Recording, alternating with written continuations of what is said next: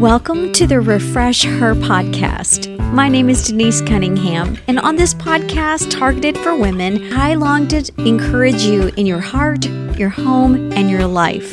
Let's open the scriptures and be refreshed by the truth from God's Word. I am so thankful to live in a part of the country here in East Tennessee that has the blessing of observing and enjoying all 4 seasons. And I just love certain things about each season. And I realize how important it is to just take advantage of particular things in each season. For instance, in the summertime, my husband and I try to enjoy our back porch just as often as we can because we know that isn't very long-lived. I mean, it's over with too quickly and it's chilly and all of that. So in the summertime, we just love to be able to sit out there as frequently as we can. In the fall, maybe like you, I like to bake. I love all things pumpkin and I love baking up treats and things. And in the wintertime, it's just the coziness of enjoying indoor and being near the fireplace. And then the early spring, man, I love getting out in the yard and working and planting my garden and getting some early spring vegetables out there. But each season has special blessings, and it also does indeed have some hardships that come with it. But I'm going to talk today about seasons in a different sort of way because I've been thinking a lot about it in my own personal life. And they are the seasons of our life. Because in the same way that the seasons of the year have blessings and advantages that we need to take good advantage of, and also some hardships, it's important that we look at the blessings of each season of our lives. And instead of being overwhelmed by the negative things, to just take advantage of the blessings that God gives. So I want us just to kind of distinguish what the seasons of life are, and then we're going to also look at how we need to take advantage of that particular season. So let's just start with the springtime of our life. And the springtime is the time of our youth, and it can promise good things like jobs that may come in the near future, perhaps marriage and a family. But some negative things that can be represented in it is immaturity and maybe even little respect from other people. I think of Paul saying to Timothy to let no man despise your youth. And maybe you don't feel like you're able to accomplish everything you would like to. So there can be some difficulties. And so, in regards to that, what do we need to do spiritually to be able to respond in the right way in the springtime of our life? Well, during that season, we need to be teachable. Hebrews chapter 5, verses 11 through 14 say, "Concerning him we have much to say, and it's hard to explain, since you have become dull of hearing. For though by this time you ought to be teachers, you have need again for someone to teach you the elementary principles of the oracles of God, and you have need to come to milk and not solid food. For everyone who partakes only of milk is not accustomed to the word of righteousness, for he is an infant."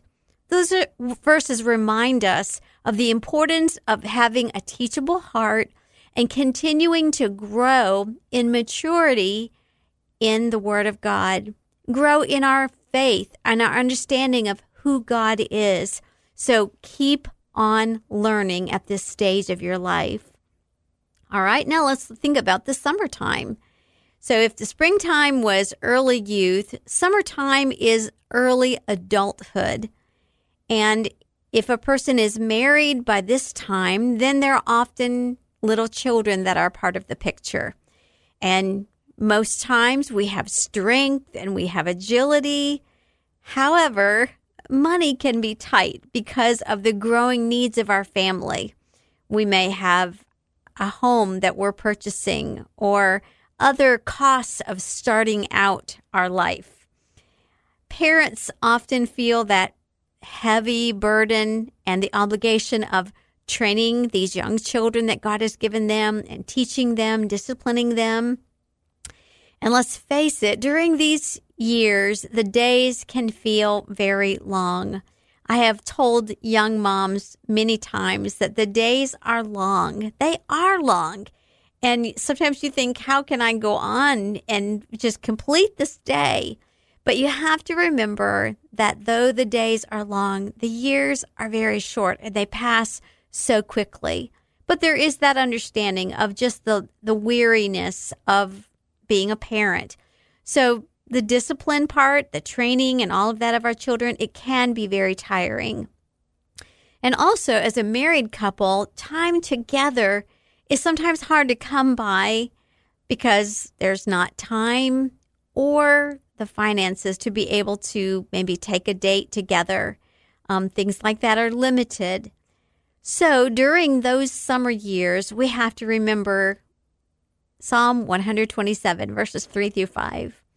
God says, "Behold, children are a heritage from the Lord, and the fruit of the womb is a reward. Like arrows in the hand of a warrior are the children of one's youth. Blessed is the man who fills his quiver with them. He shall not be put to shame when he speaks with the enemies in the gate."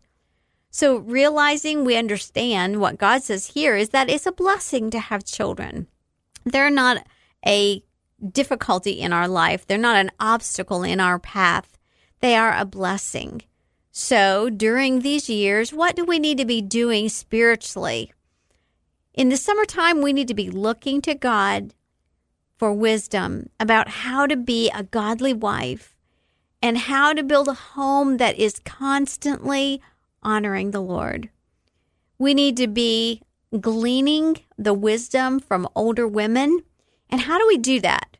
We've talked about that a lot on the broadcast here about just being mentored by an older woman, by asking someone that is a godly person who knows God's word. Ask them to help you with questions you may have about motherhood and child training according to the scriptures.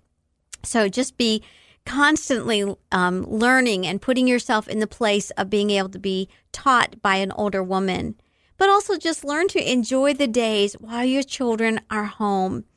And realize that just ahead of you, the next season of fall is coming.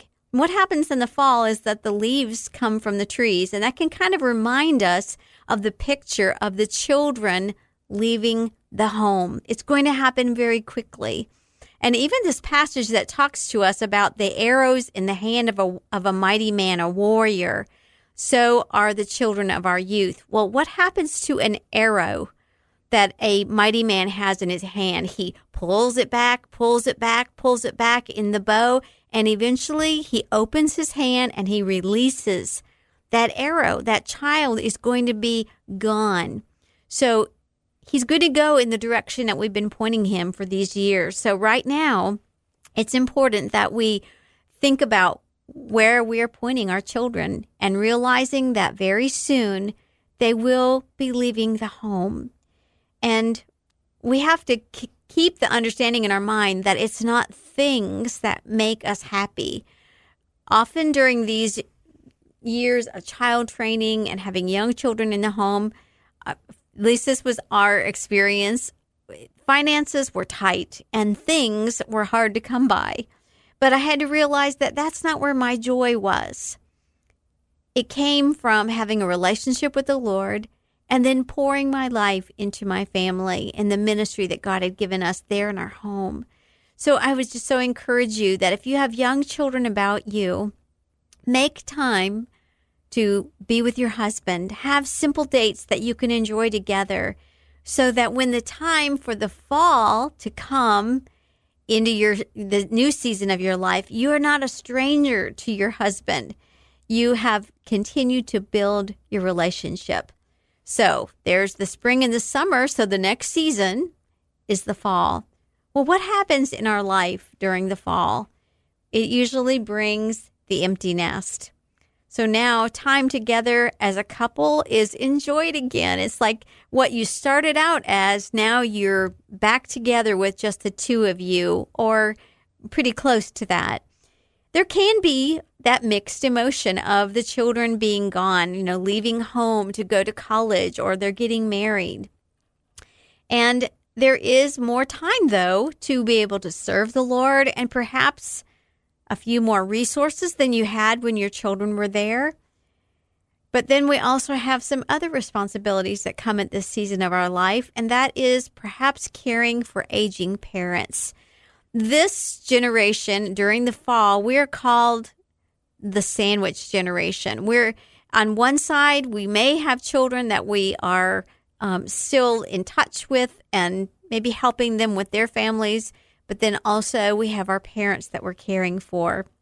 Proverbs 23, verse 22 says, "Listen to your father who gave you life, and do not despise your mother when she is old." So during this season of fall, what can we do? How can we be responding in a biblical manner? Well, just enjoy these new opportunities to serve the Lord, because now you have time to be able to do that. And really, I think this is the time to really enjoy being on the go, not for ourselves, but for the Lord. You have the strength, you have the health, so we need to use our energy wisely. And then letting our marriage be a blessing to each other and then also to other people. So remember back to your earlier seasons of your life, you were looking to an older woman. So perhaps now is the time for you to be pouring into somebody else who's younger than you are to encourage them in their young marriage.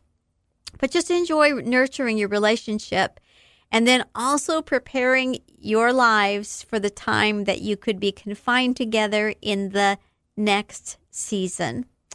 So now let's talk about that last season of winter. In our lives during the winter season, it usually brings weakness, perhaps failing health. We may be confined to home more and less active than we had been. But how the other blessing of this season, though, is that there is greater wisdom because of all the things that God has taught you through your years. So from all of that you've learned during the trials of your younger seasons, you have a greater understanding of God's word. And while home is that preferred place, it's the source of your comfort, you can also use your home as a place to be able to minister for the Lord.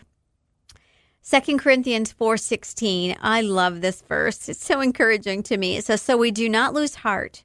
Though our outer man is wasting away, our inner man is being renewed day by day." Proverbs 16:31, "Gray hair is a crown of glory if it is found in a righteous life." And Psalm 37:25, "I have been young, and now I am old. Yet I have not seen the righteous forsaken, nor his children begging for bread." So then, what do we do during the wintertime? We enjoy the heat of our home. In other words, its comforts, the love that we share there.